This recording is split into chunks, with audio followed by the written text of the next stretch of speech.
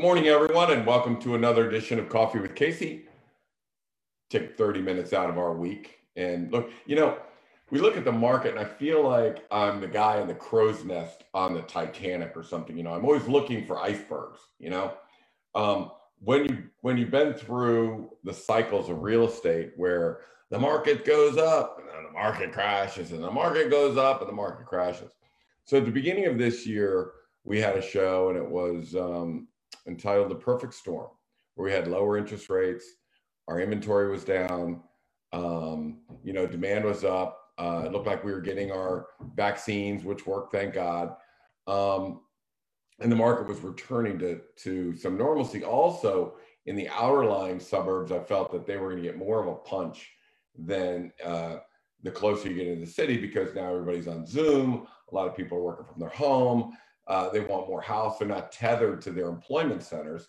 So now they can move from Arlington to Percyville. And instead of living in a condo, they can live in a big house. So, and basically that is what happened, right? So it's been crazy what's happened this year. I'm going to show you some numbers right now that are just freaking off the chart.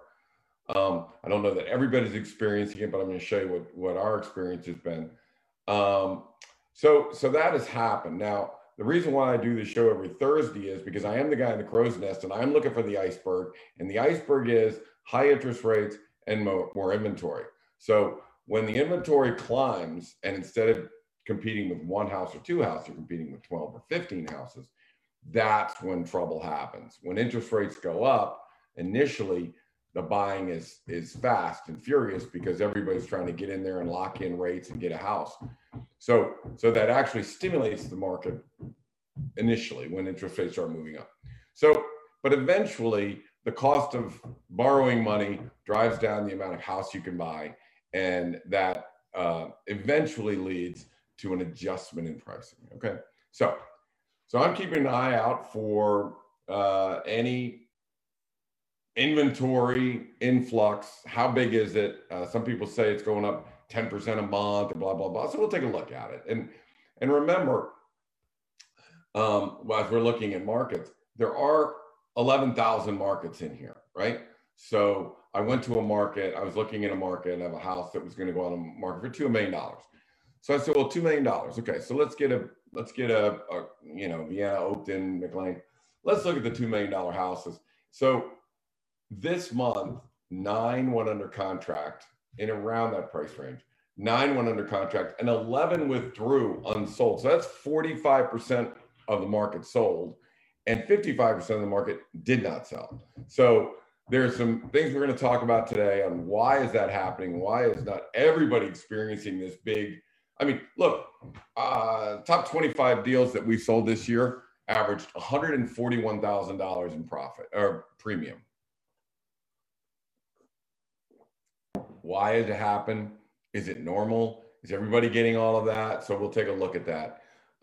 They did ask me to speak at a convention. I don't know if it's a realtor convention or what it is. I'll find out today. On a panel of, listing, tips on listings and things like that. So, I don't even know where to begin on that. I mean, we talk about so much in our listings and our pricing strategy and all of that. So I don't even know where to start. So maybe I'll get some tips today. So let's start with the guy in the crow's nest looking for the iceberg. And the iceberg is listing inventory coming on the market. So let's take a look at that. Let's whip on over to the old PowerPoint and we will get you up to speed. Bada boom, bada boom. All right, let's take this live.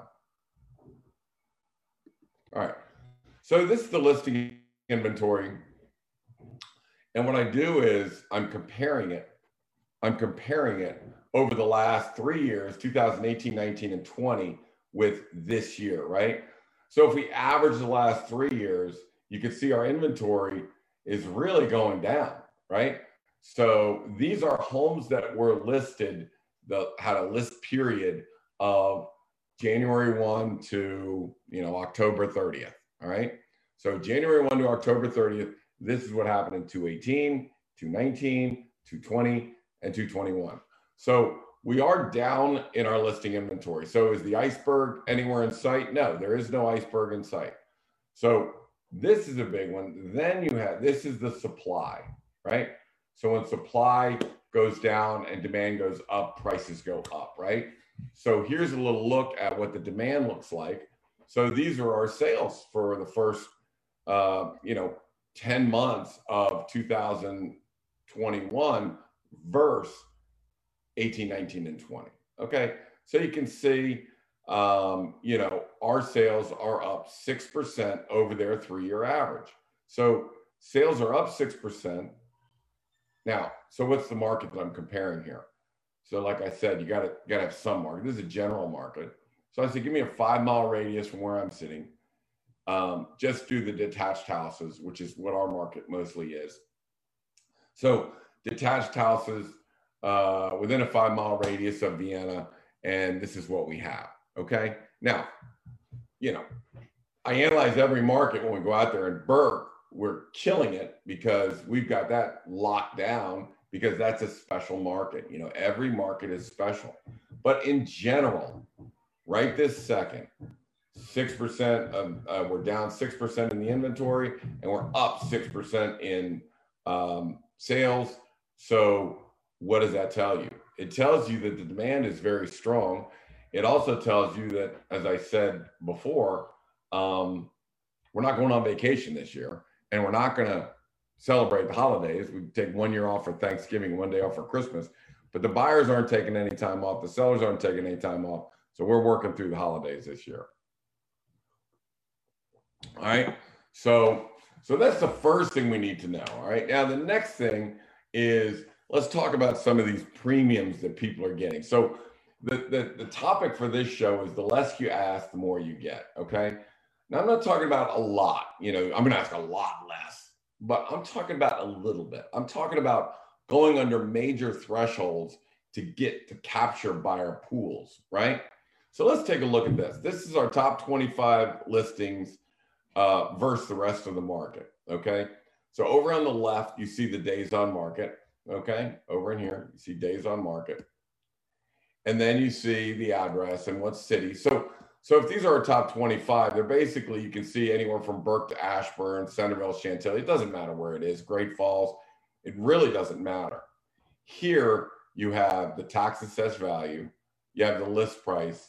You have the close price. And you have the premium. In other words, a premium is, what did somebody pay over list price? So I was asked today or yesterday, well, you get a lot over your list price. Does that just mean you ask less? You're listing it too low. And so, that's why not only do I bring in the premium that we got, but what is the percentage of the assessed value? Now, everybody has an assessment, which is right here. And the question is, what is the close price in relationship to the tax assessed value? And then compare ours to the rest of the market. Okay. So if you come down here, you see our days on market was 4 days on market. And again, if you've listened to the show, I'm a big advocate. We're going to get the biggest price, the best terms, no appraisals, no home inspections in that first week. So I'm a big advocate. So the top 25 sales all came in that first week. Okay.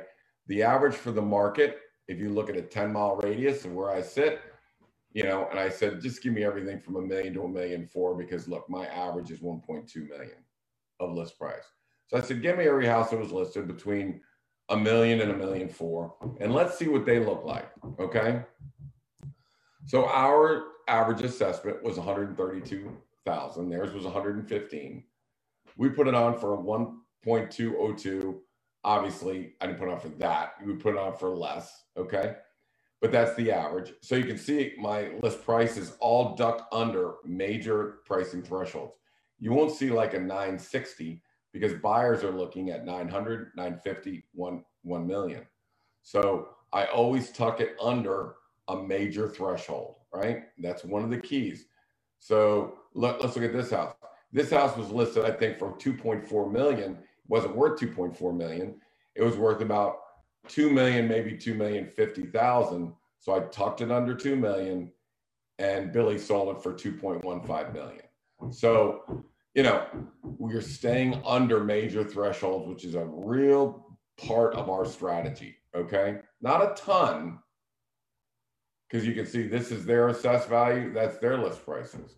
So not a ton. We're not 100,000 under where we should be, but sometimes it's 25 or 30 or 40, thousand less than we could be. So let's look at the average sales price was 1.351. The average list price 1.2. So what does that tell you? We sold for about 141,000 over, right? That's our premium. That's your premium of all these. Look, I have homes that sold for 100,000 over list price and didn't make the top 25. Okay.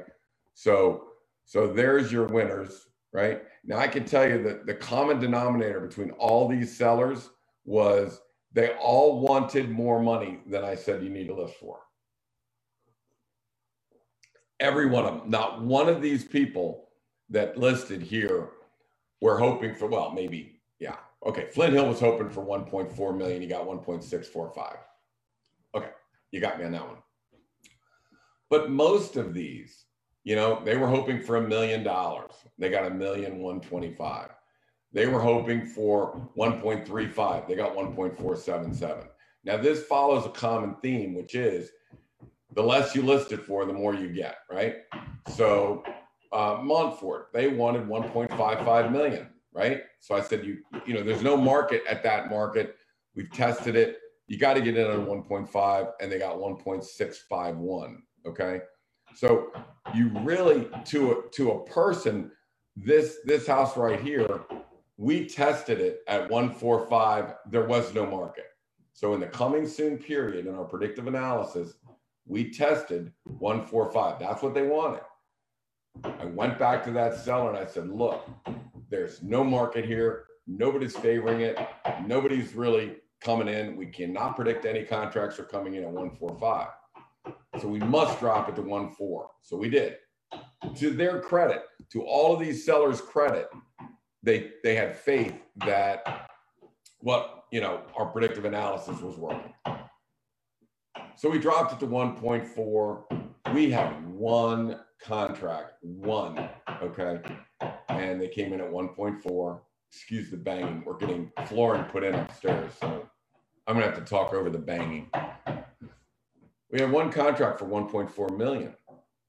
And the agent, again, we not interrogate, but we question the agent to get as much information as we can before we decide on our contracts. So the agent said they had lost 6 contracts already. So we said, okay, we need your highest and best offer, no escalation clauses, highest and best offer. Again, another secret of our strategy. There are none of the top 10 agents in Vienna that ask for highest and best offer. They all allow escalation clauses. Had this transaction right here allowed an escalation clause, the sellers would have got 1.4 million. Instead, we said, no, you must bring in your highest and best offer Monday by noon. Within a half hour, they came in at 1.55 million and no home inspection and no appraisal.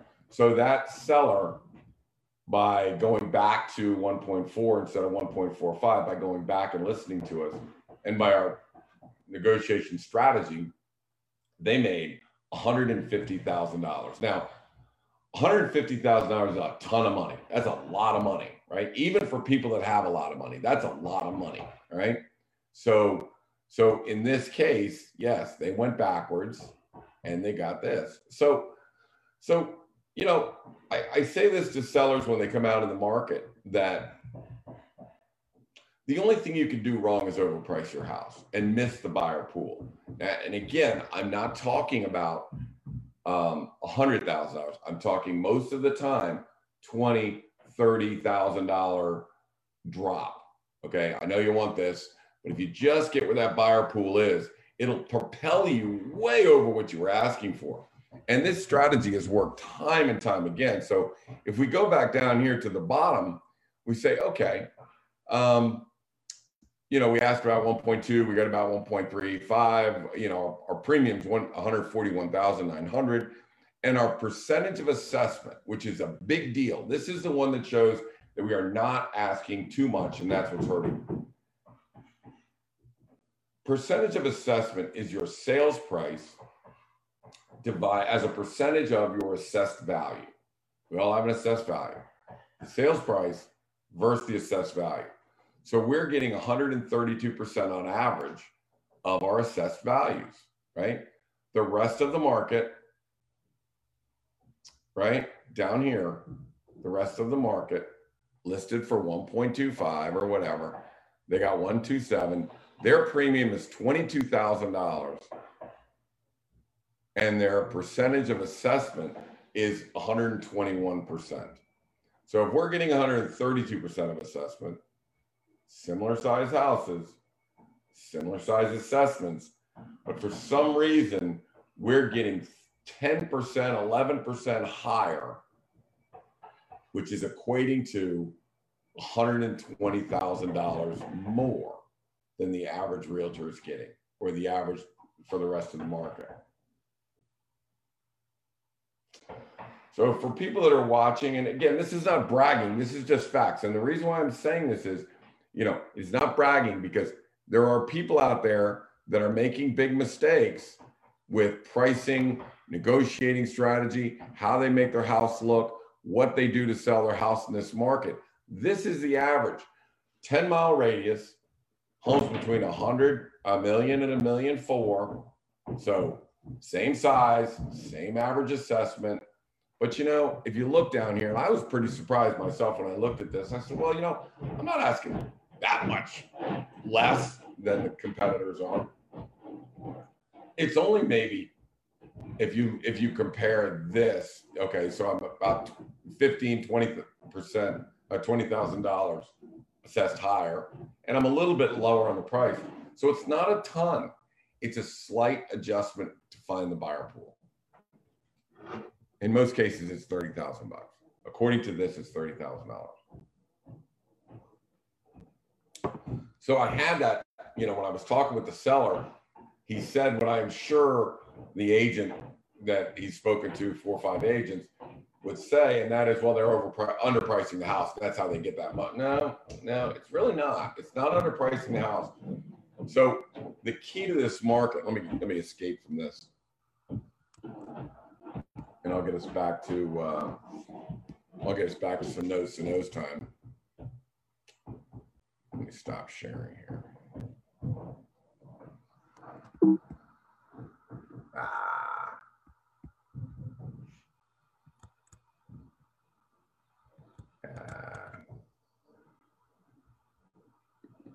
I hate this, man.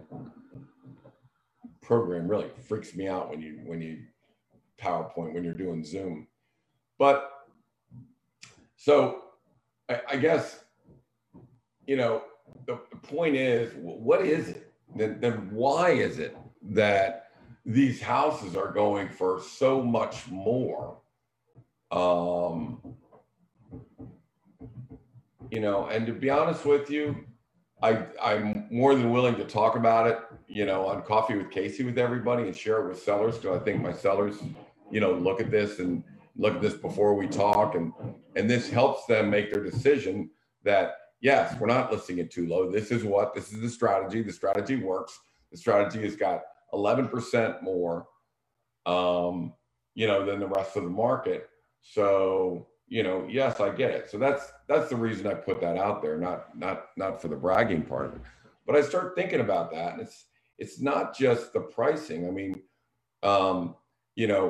again, the theory of this show is the less you ask, the more you get, and that is true. Okay, because we are finding that buyer pool. But how do you find the buyer pool?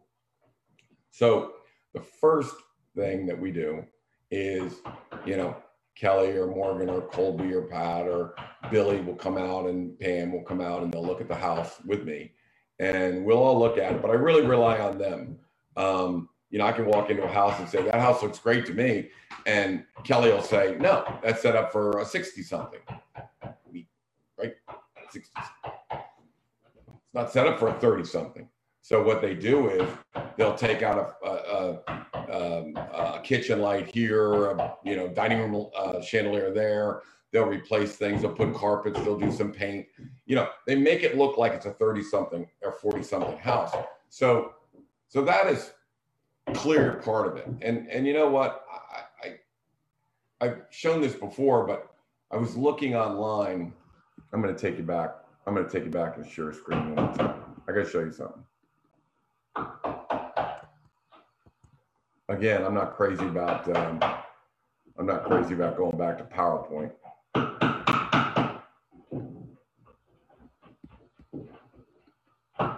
Because you know, it gets, sometimes I get, can't find something. Let me just show you something here.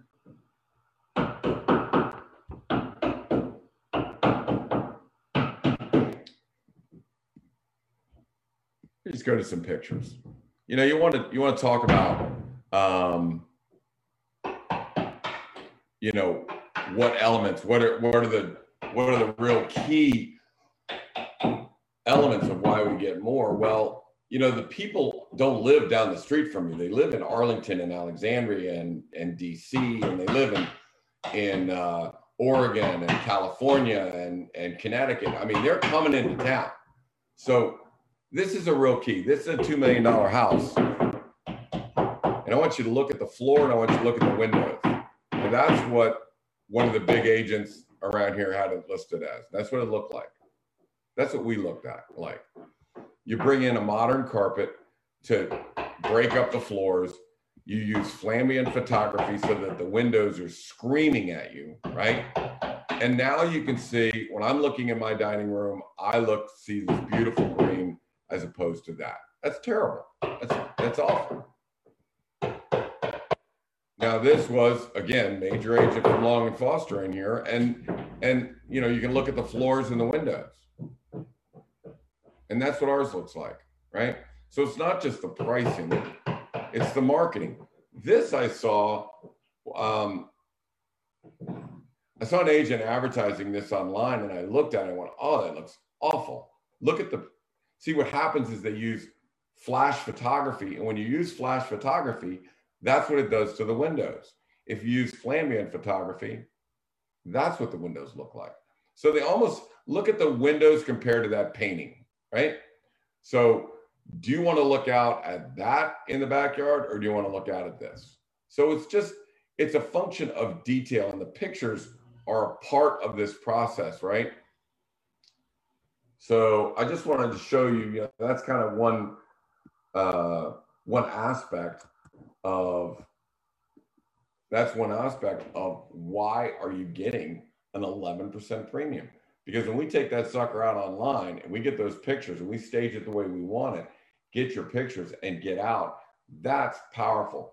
You know, Mike Briggs, you know, and I were talking yesterday. Someone wants to get into photography and, you know, start doing it. It's a passion of his. So I said, well, if you're going to do it, you need to investigate this kind of photography instead of that kind of photography. Now, again, I don't see a lot of people using it. It's a West Coast technique. I don't see a lot of it going on around here, not in the major studios, but this is future stuff. This is where you got to go. If you're going to take a picture of a house and the person's going to see it online, you must A, have the presentation correctly, like we do with our websites, and B, you need to have pictures like that.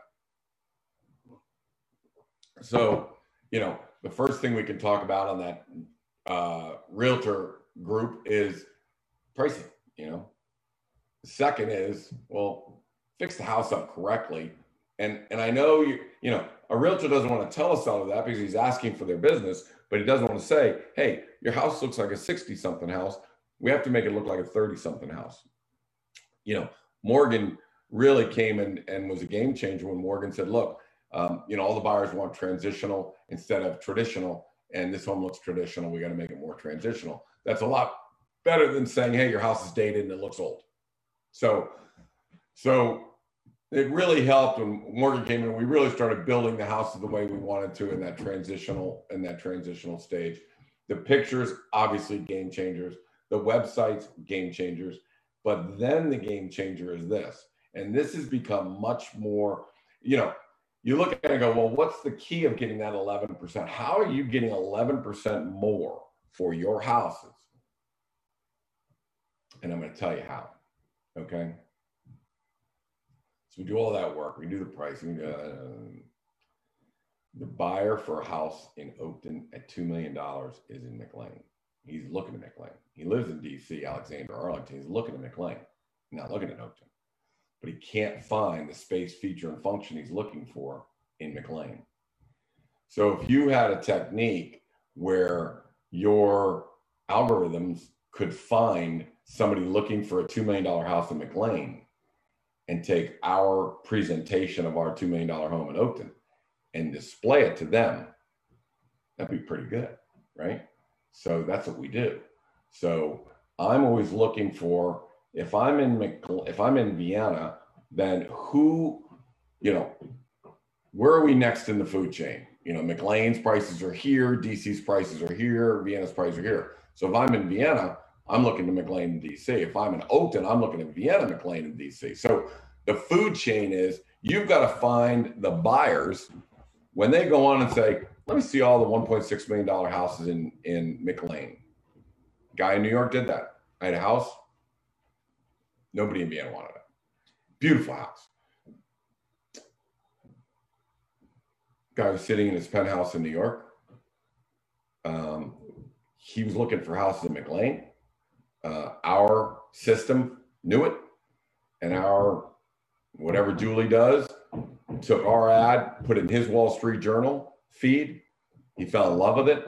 He got on a plane. He came down here and he bought it. That's how you get the value for the properties. So it's not one thing. It's everything. It's kind of like football. We coach football.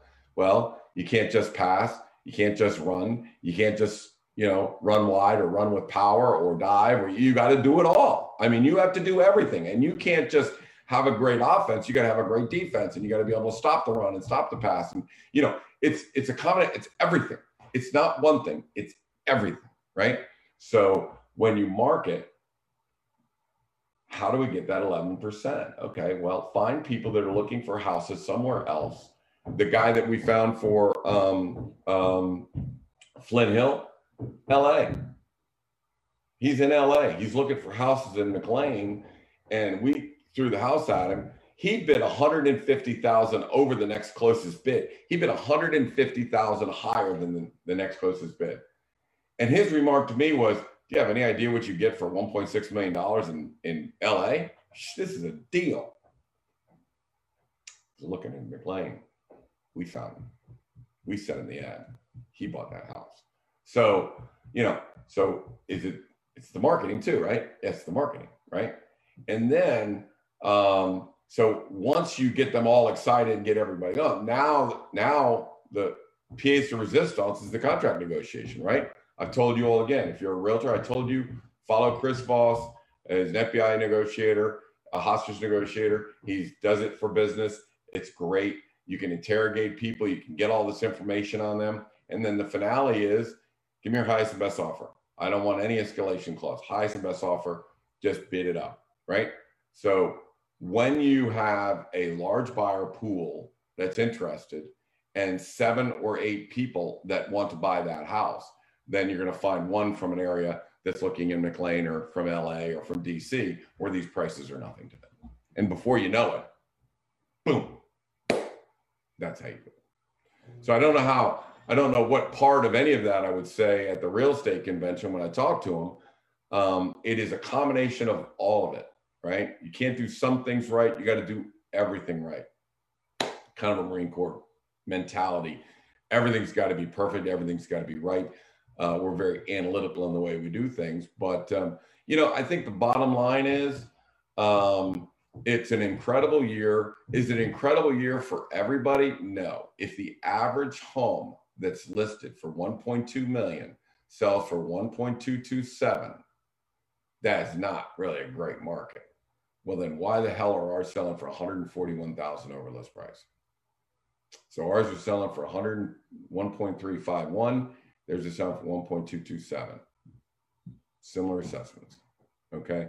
So it's a combination of everything, guys. If you're, as again, I talk to 2 people. I'm talking to realtors and I'm talking to the sellers.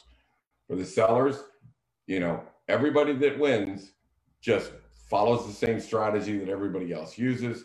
And for the realtors, if you're not using any of these strategies, you need to start thinking about it. I can guarantee you, if I walked into one of our offices or called one of the top producers, around and say, hey, we're going to bring in a contract. Can we bring in an escalation clause? They'd say yes. I have no idea why. I have no idea why. You would think if I ever run into a football coach that beats us, I'd figure out what he did and maybe copy it or take some of his stuff or ask him how he did it or how it, I always said if I ran into an attorney that beat me, I'd hire that attorney. But if right now we're in the, $55 to $60 million range in Vienna and Oakton, and others are at 10 or 12, then I'd start mimicking whatever the heck we were doing. And one of it is the no escalation clauses. That's the simplest thing I can tell you is no escalation clauses. So I'm up against it right now. We're at 31 minutes. So that's another edition of Coffee with Casey. I hope this helped. Hope it put together why if you ask less, you get more. And what the proof is in the pudding, and you don't have to ask for a lot less, just a little bit less. Just get in that major buyer pool and let the show begin. Okay. Again, you can reach me at casey@caseysampson.com. If you want to know what your house is worth, you can text the address to me at 703-508-2535. That's my cell phone number. You can give me a call if you'd like. But if you want to know what your home is really worth, just give me a text, 703-508-2535. Again, we'll see you next week on Coffee with Casey. Bye, guys. Have a great week.